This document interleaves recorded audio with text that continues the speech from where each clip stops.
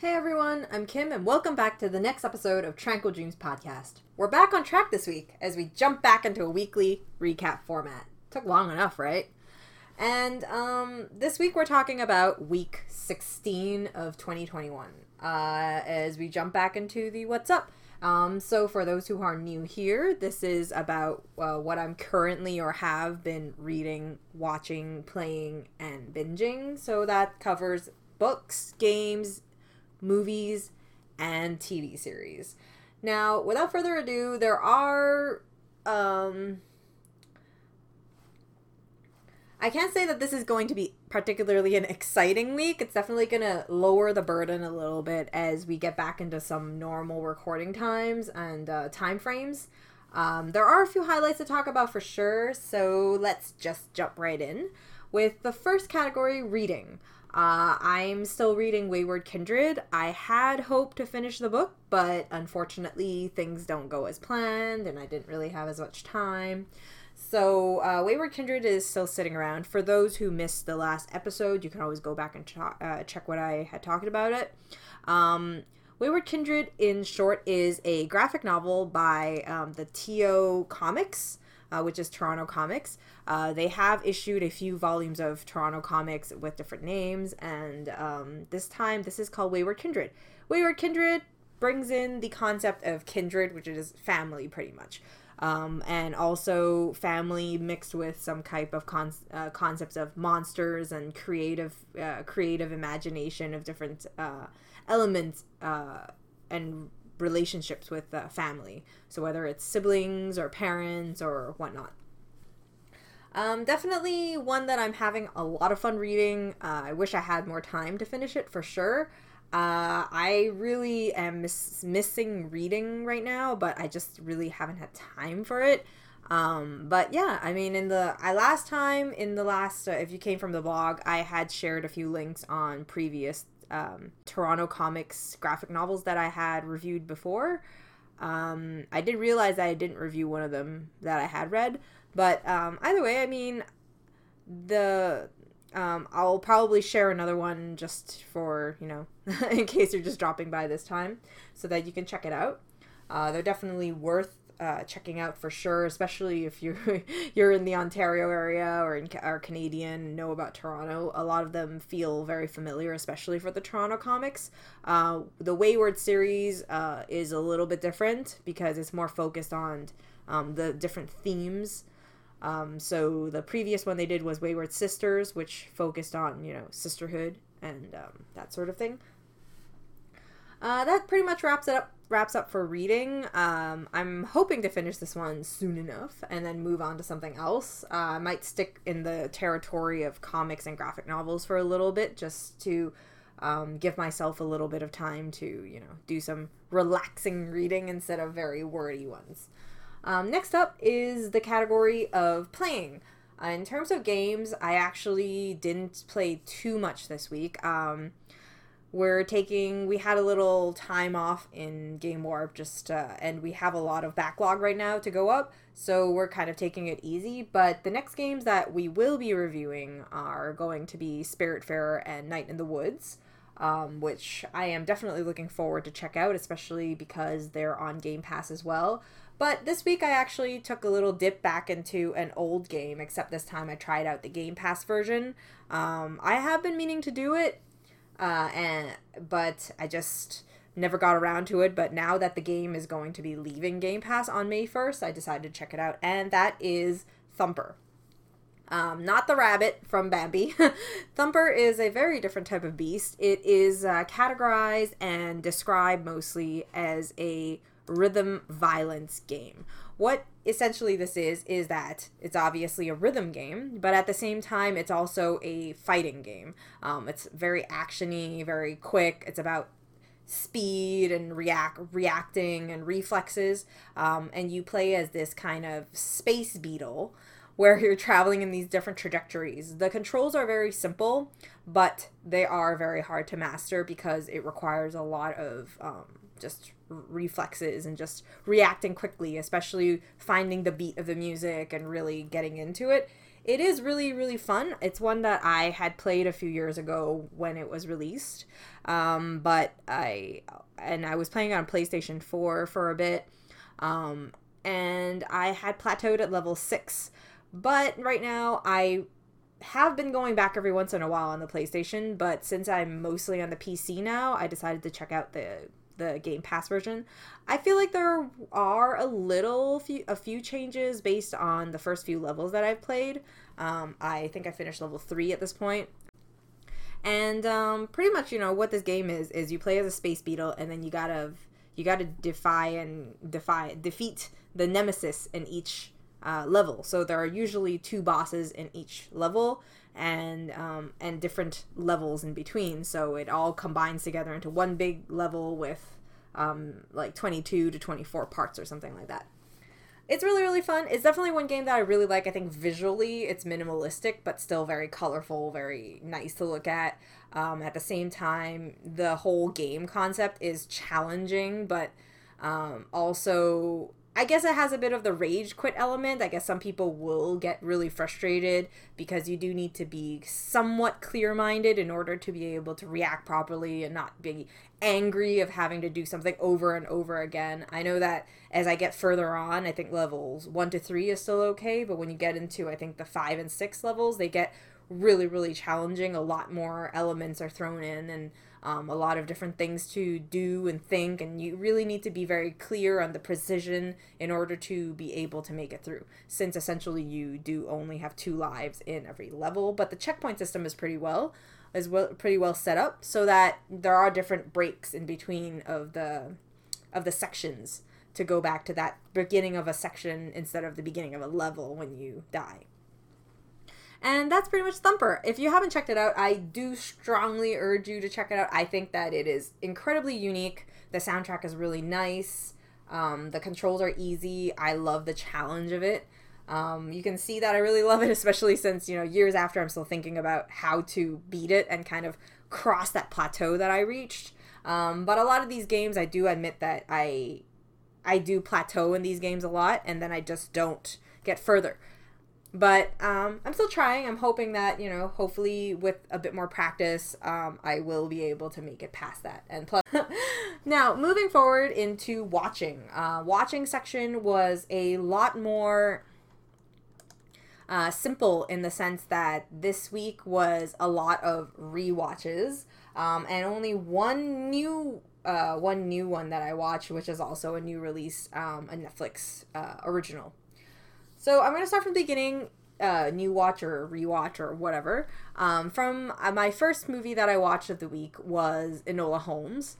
2020 Enola Holmes. It's an adaptation of the book series. I had reviewed this before. Big fan of the movie. I think at this point I've probably rewatched the movie maybe about 5-6 times. It's kind of my go-to when I need something in the background or I want a relaxing watch. I'm a big fan of it. I think that it's really great.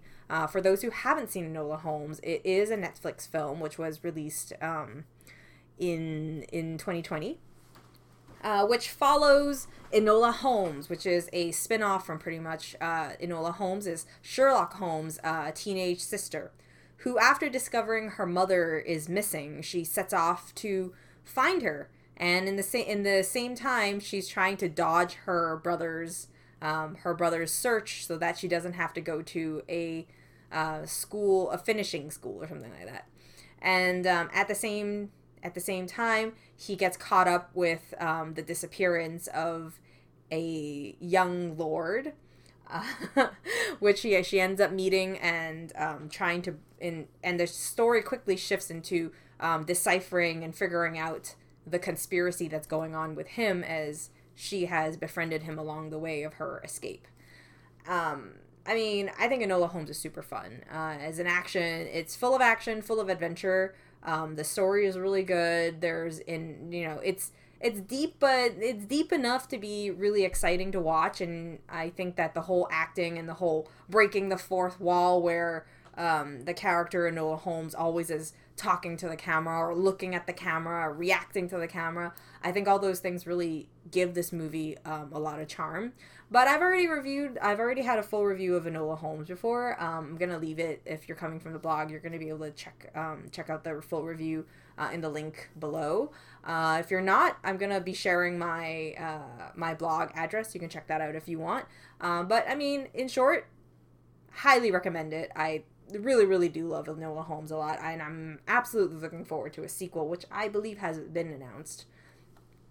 After that, I am actually currently I've been working through since the beginning of the year, the Studio Ghibli movies. And while I haven't had any of the reviews go up yet, they are definitely in the making, and I'm working through it. But I am watching Kiki's Delivery Service, and Kiki's Delivery Service in 1989 is probably one of my favorite Miyazaki movies. Not only is it about a little girl, it's a young witch, there's a black cat. All of the interaction is really, really cute. The world it sets in and the interaction with her and this boy is very cute. And the whole courier service, the whole flying around, it has a little bit of a coming of age element to it. Very adventurous. The animation is beautiful. The city and the colors and everything just really comes to life. And it's definitely one that I absolutely love. I mean, if you haven't seen Kiki's Delivery Service, I think it might be one of the more underrated ones. But the story itself is about Kiki, a young witch who has to go out for her mandatory year of independent life in order to kind of earn that title. And as she sets off, she finds a community that needs her help, in the sense, by her air courier service, so that she's able to bring different elements, and during that time she meets different people and helps out the town pretty much. Of course, she has her own hardships where she has to deal with a little bit of self-doubt and things that are happening to herself and that sort of thing. But overall, I think it's a pretty fun one for sure. Colorful, happy. It's very, very. I think it's one of Miyazaki's best for sure. So that's definitely a rewatch. I haven't seen this one actually in a pretty long time, so it was really, really nice to revisit it. I'm like I said before, I'm slowly working through the Studio Ghibli, and not just Miyazaki, but what is available on Netflix right now. I think there's only one movie that's not available, and I think in a previous podcast I already mentioned that it's Grave of the Fireflies, which I'm pretty sure that movie is great. The movie is great, but I just don't want to watch it a second time because I don't want to go through depression for a week after watching it, which was what happened. I remembered after the first time that I watched it. It is quite a movie, I can tell you that much, if you haven't seen it before. After that, I went and I watched the newly released documentary called Why Did You Kill Me? Why Did You Kill Me is an interesting type of documentary. I can't say it's one of my favorite, but I think that it really does itself a lot of favors by keeping it as a movie type of format instead of a multi-part type of format, which recently has been the format that I've been watching, whether you talk about the Cecil Hotel one, or you talk about Don't Fuck with Cats, or whether you talk about one that I'm going to be talking about later that I just started, which is the disappearance of Madeleine McCann. And honestly, for this one, Why Did You Kill Me? I think it starts out very strong in the sense that you have this family who is implicated, who loses their 24-year-old daughter and in a drive-by sort of shooting. And as the family talks about it, you start feeling like, as they track down these people, there's a distrust with the police, and then at the same time, they're trying to track down the gang that could be involved in it, and as they go through social media and trying to do different ways to figure the truth out and track down who the person is responsible, there's a really fine line between whether this is justice or revenge for the family. and as it looks into each person of the family and all the interviews, I think that's where the problem is that the crime itself feels like it is definitely, I think every single crime is deserving of to find the truth and to find the killer. And for this one, there definitely was a more I guess a positive outcome, because they were able to track down at the end. And that's really, the most positive outcome when you lose someone, that you have some type of closure. And while I think that's just the format of the whole thing and how the interview was conducted, that a part of it felt a little bit repeat a lot, where the flow and the pacing of it felt like it was a little off. The message behind it is definitely there, and I think that it is well worth, I think, thinking about where these type of situations, where are you looking for justice or are you looking for revenge? And that scary line where you kind of straddle and you don't know which way to go. And that was, as they talk about in the conclusion about how it goes, I think it's, I think the ending definitely was quite well worth, I think, watching for that fact. It's just the whole progress of it and the layout of the documentary that I think was a little bit lacking in execution. After that, I had another rewatch, and that was 2017's Anna and the Apocalypse. I don't know if I've talked about this before. I feel like I rewatch Anna and the Apocalypse a lot as well, whether it's Christmas or not. It's just, I think, the musical element and the zombie element that really, really captures me. Anna and the Apocalypse is fantastic. I have great fun with it. I absolutely love it. I know the songs, I know the dialogue, I know a lot of different things about this movie, and yet every single time I have so much fun watching it. It's just such a great movie to kind of put in the background or watch when I'm like needing some type of fun little story.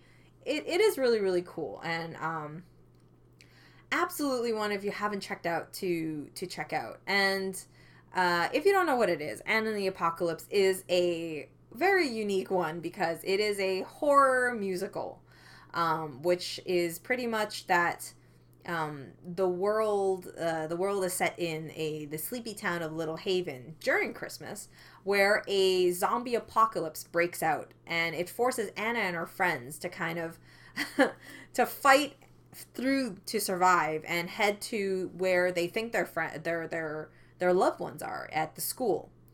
And eventually they realize they have to figure out how to escape this world, this new world that they're in, rely on each other and escape. It's a pretty honestly, this is a great movie. I think that, there are some little issues with it probably, but I think that when you talk about putting together these random elements of horror and musical and adding a bit of comedy to it, the movie works really well in tone.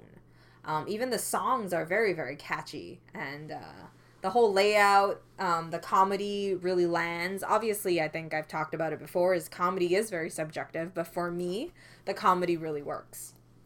And that's pretty much it for watching. In terms of watching, I mean, I think everything that I rewatch is well worth a highlight for sure. I'm not sure. I mean, if you like documentaries, crime documentaries, you could check out the new one.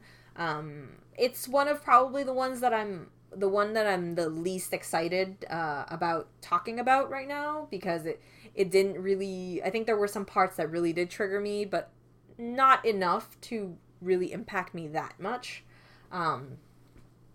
So yeah, I mean, if you have time, you haven't seen it, Enola Holmes, Kiki's Delivery Service, Anna and the Apocalypse, all worth a watch. And I'm probably going to be talking about those again, because when things get stressful, it's always my go-to movie. And now, moving on to binging. This is actually a big week for binging. I know last week was kind of big as well. But this week was pretty good because 2 of the series finished. And then there were a few that I started, which is great. I'm going to talk about mostly the new stuff and none of the stuff that I already talked about in the last one, which is currently going on, because those are fairly new. There isn't really that much progress in there. So we're going to jump right in. The first one I want to talk about is Season 2 of The Circle USA is back. I don't know if anybody watches The Circle, but I love Guilty TV on Netflix. I really do. Guilty Pleasure TV is just fantastic. Whether you talk about, Too Hot to Handle, or The Circle USA Season 1, or The Circle France Season 1, or all of them. I've watched all of them, and they are amazing. They are so fun to watch, and I think that The Circle is something that really, in our current pandemic landscape, is such a great world to do it, because these people are cooperating in one building, trapped in their own little rooms. They don't get to see each other, and even the commentary is all off, not there. It's recorded out aside. And it's such a great world, in a world where that's all that we have to communicate with right now. Social media is one of those really big ones, and it's just such a great show. I mean, you see all these different people, whether they're catfish or not, and you get to see all these interactions, and I just think it's such a fun show to watch. I know it's not, I don't need my shows to always be deep and deep and powerful. I think that's as simple as it gets. If you really like, kind of some type of guilty pleasure type of TV, I definitely say The Circle is one to check out. Season 2 just started, so they're going to be uploading every single week. I'm not going to be talking about it until it ends, probably, but right now, that's all I'm saying right now. And the first 4 episodes so far, really good, especially since they have this crossover person that lives there, which is from the Too Hot to Handle show. So it's quite exciting and fun. I don't know if I did a review of it, but if I did, I'm definitely did a review of Too Hot to Handle. You can check it out, the links at the bottom if you haven't yet. See if you think it's worth a watch. Aside from that, I mean, I already talked about in the watching section that I had started a documentary, and I'm currently watching The Disappearance of Madeleine McCann. It's a 2019 documentary with 8 parts, and Netflix made, which looks at the disappearance of Madeleine McCann, a 3-year-old who vanished from her seaside resort in Portugal when she was on holiday with her family. A case that hasn't been solved. So, I mean, being, not from the area, not in Europe, I don't believe I've actually heard of the case, especially because it was in 2007, and I was going through my own trauma at that time at home, so we had our own family issues at that time. I'm not sure that I noticed this, but at the same time, it is a really interesting case to look at. I'm about halfway through as I'm recording this, and we've looked at, I think, the disappearance, the day of the disappearance, and the time frame of what's gone on, and the suspects that were in play, that are the main suspects, and then also about the police investigation, pretty much about what was going down. I mean, the case shifts all over the place. There's a lot of, judgment. There's a lot of talk about, the uprising of social media at the time and how that came into play, and the press's involvement, the police's involvement, the difference of the different, how things operate pretty much within the police, and the laws and stuff like that. I think in reality it's a much more than just a talk about the disappearance. There's a lot about the culture, and a lot about views and parenthood, and all those different topics that get brought in, whether you talk about negligence or that sort of thing. I think the case is so interesting, and this is definitely one that I think is well worth a full-length documentary to talk about. And because it's 8 parts, it goes into a lot of detail, and so far, at least from the first 4 episodes, the pacing has been pretty good in the sense of how it's all brought together, and the progression of each thing, of each step that's been going on. I think at the end of 4 episodes, we're at, 150 days after the disappearance, which is, wild. Think about, but then, I mean, in the case of disappearance, I guess it's in a foreign country especially, it's even harder to track down, right? There's not a whole lot to say. I really think that, you know, I'm really looking forward at this point to finish the series and to finish the documentary and really see what other things they're going to talk about and how the case itself progressed. Other than that, I mean, the next things that I finished, the ones that I finished were 2 TV series. In terms of TV series, I had talked about it before, briefly for these 2. The first one is A Murderous Affair in Horizon Tower, which was a TV series from last year. It is a mystery, suspense, crime type of TV series adapted from a novel. This one looks at a woman who is a coffee shop owner that lives in Horizon Tower, who dies in her building on a night where the power goes out. And the search from 2 police officers is to investigate the different people who could be linked to it. As they start off with the first 3 suspects. Every single suspect in reality gets a 2-part, like 2 different episodes, which lays out their story and how they contribute. And as different people bring in different things, you realize where someone's lying, where someone is coming in with something new, or how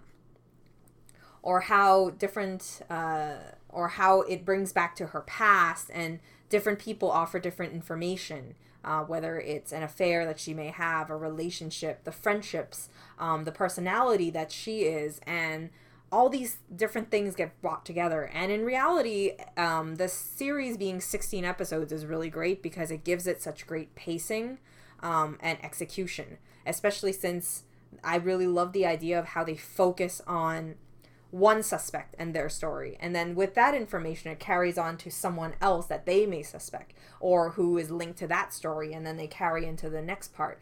And then as you bring in her past and her family and her friends and all the things that she's gone through that's crafted her into the person that she is, the story unfolds.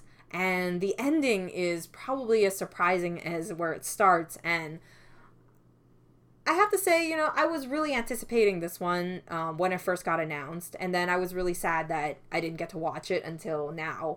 But then I'm super happy because the series was much better than I expected. I think the whole thing turned out to be so fun to watch. They paced it in, you know, over a 3-week period or 4-week period, and the whole story just works really, really well.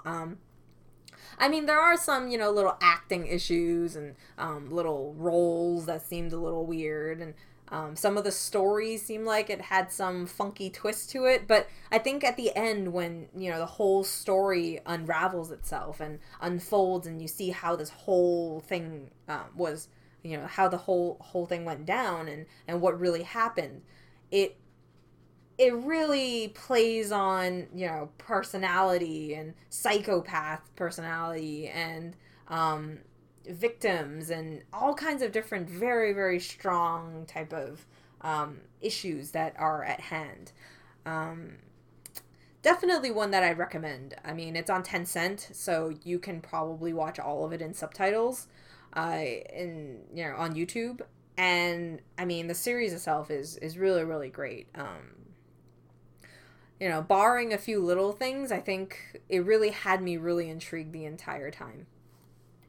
After that was The Sword and the Brocade. The Sword and the Brocade is kind of odd. It's a new series. I finished it. It runs at 45 episodes, which is a little bit on the long end, and you definitely can tell by the end that it definitely feels pretty long. It's also a series which isn't set in a fantasy world, so it is different from a lot of the ancient Chinese series that I watch, so it also has a more serious type of background to it, and how the story is set. I'm not a big fan of series like this usually. I gave this a watch mostly because of Seven Tan, an actress that after her role last year in Go Ahead, which is a fantastic series. I really wanted to check out a lot more of her stuff because I think she's a really great actress. This one, she's paired up with Wallace Chung, who, this one she's paired up with Wallace Chung, which I happen to not really enjoy a lot. In terms of acting, I had seen him before in another series, which I didn't finish. But yeah, I mean, in short, The Sword and the Brocade is set in the Ming Dynasty, and it revolves around the romance between the general and this concubine daughter, which is played by 710, who gets put into this arranged marriage. Her main purpose to be married is that her sister, who was the other wife of this general, has passed away, and she's there primarily to make sure that her sister's child is being taken care of properly and given the advantages and not being bullied and taken advantage of because he's still very young. On one side, you have the general story, which is about the emperor and his policies and fighting for finding pretty much justice for people who have died from the duke's hand or his family. At the same time, you're talking about 710's character who doesn't really want to, who didn't want to be in this marriage in the first place, but is trying to take her role really well and take care of everyone as she can, but at the same time having these issues where no one trusts her because of her status as a concubine's daughter. And she starts trying to fight for her freedom where she isn't lesser than everybody else, which eventually starts to attract the general, aka her husband. So they start having they start finding love in the marriage. Other than the fact that it's set in the olden times, it has a much more serious tone. In reality, stories like this, where it's an arranged marriage or a contractual marriage and they find love after marriage, is a really popular story type of story in Chinese dramas, especially of recent. A lot of them are like this, and it's not really something new. I think what makes this one good is probably the fact that the character that 710 plays is very, very charming to watch. She is very, very loyal, very courageous. She's a very great person in general, but people judge her from her background instead of for who she is, which really causes her to have a lot of these issues. I think that in the long run, shows like this really bother me, especially shows where it's about the era where there were a lot of wives and a lot of issues in the family and stuff like that. Those movies tend to get really frustrating to watch, and I think this one really was along the same lines in that sense. But I mean, the production value of this one is pretty decent. I do say that there are some good parts. For this one, I definitely enjoyed, I actually enjoyed the secondary romance character, which is her servant and another general. And it's interesting because you never really, I think that when shows like this happen, and especially in Chinese dramas, where I end up liking the supporting romance, the secondary romance, more than the first one, there is some issues with that. I think it's really just the fact that I'm not a big fan of Wallace Chung, and when he does his acting, I don't really connect with his character as well, and that's probably one of my biggest issues with The Sword and the Brocade. Other than that, I mean, the series is fine. It has good production value. The execution is decent. It is a little longer than it should be. There are some very dramatic moments. But, I mean, 710 does a really great job, which I'm very happy about. And that's pretty much it for Sword and the Brocade. If I were to say this week, in terms of binging, this pretty much wraps up binging, I would definitely say that I would recommend, if you like guilty television, The Circle USA is great, whether you watch season 1 or season 2. You can check it out. I think it's a fun time overall, and you can shut your brain off I'm going to say that right now. You can shut your brain off because you're not watching this with your brain on. And other than that, I mean, if you are interested in checking out some Chinese dramas, you can always check out A Murderous Affair in Horizon Tower. It's 16 episodes. It's very, very short in terms of Chinese dramas, and it's a very, very reasonable one. I've really been enjoying this new section of TV of Chinese dramas, which is about crime and mystery. I've been watching a few of them this year, and they've really been rather impressive, and I think I'm going to start watching a few more of them than, change up the pace from my normal romantic comedies style, and hopefully find some more depth in these Chinese dramas. Pretty much this wraps up this week's Week 16's What's Up. Thanks so much for listening. If you enjoyed, remember to like and follow.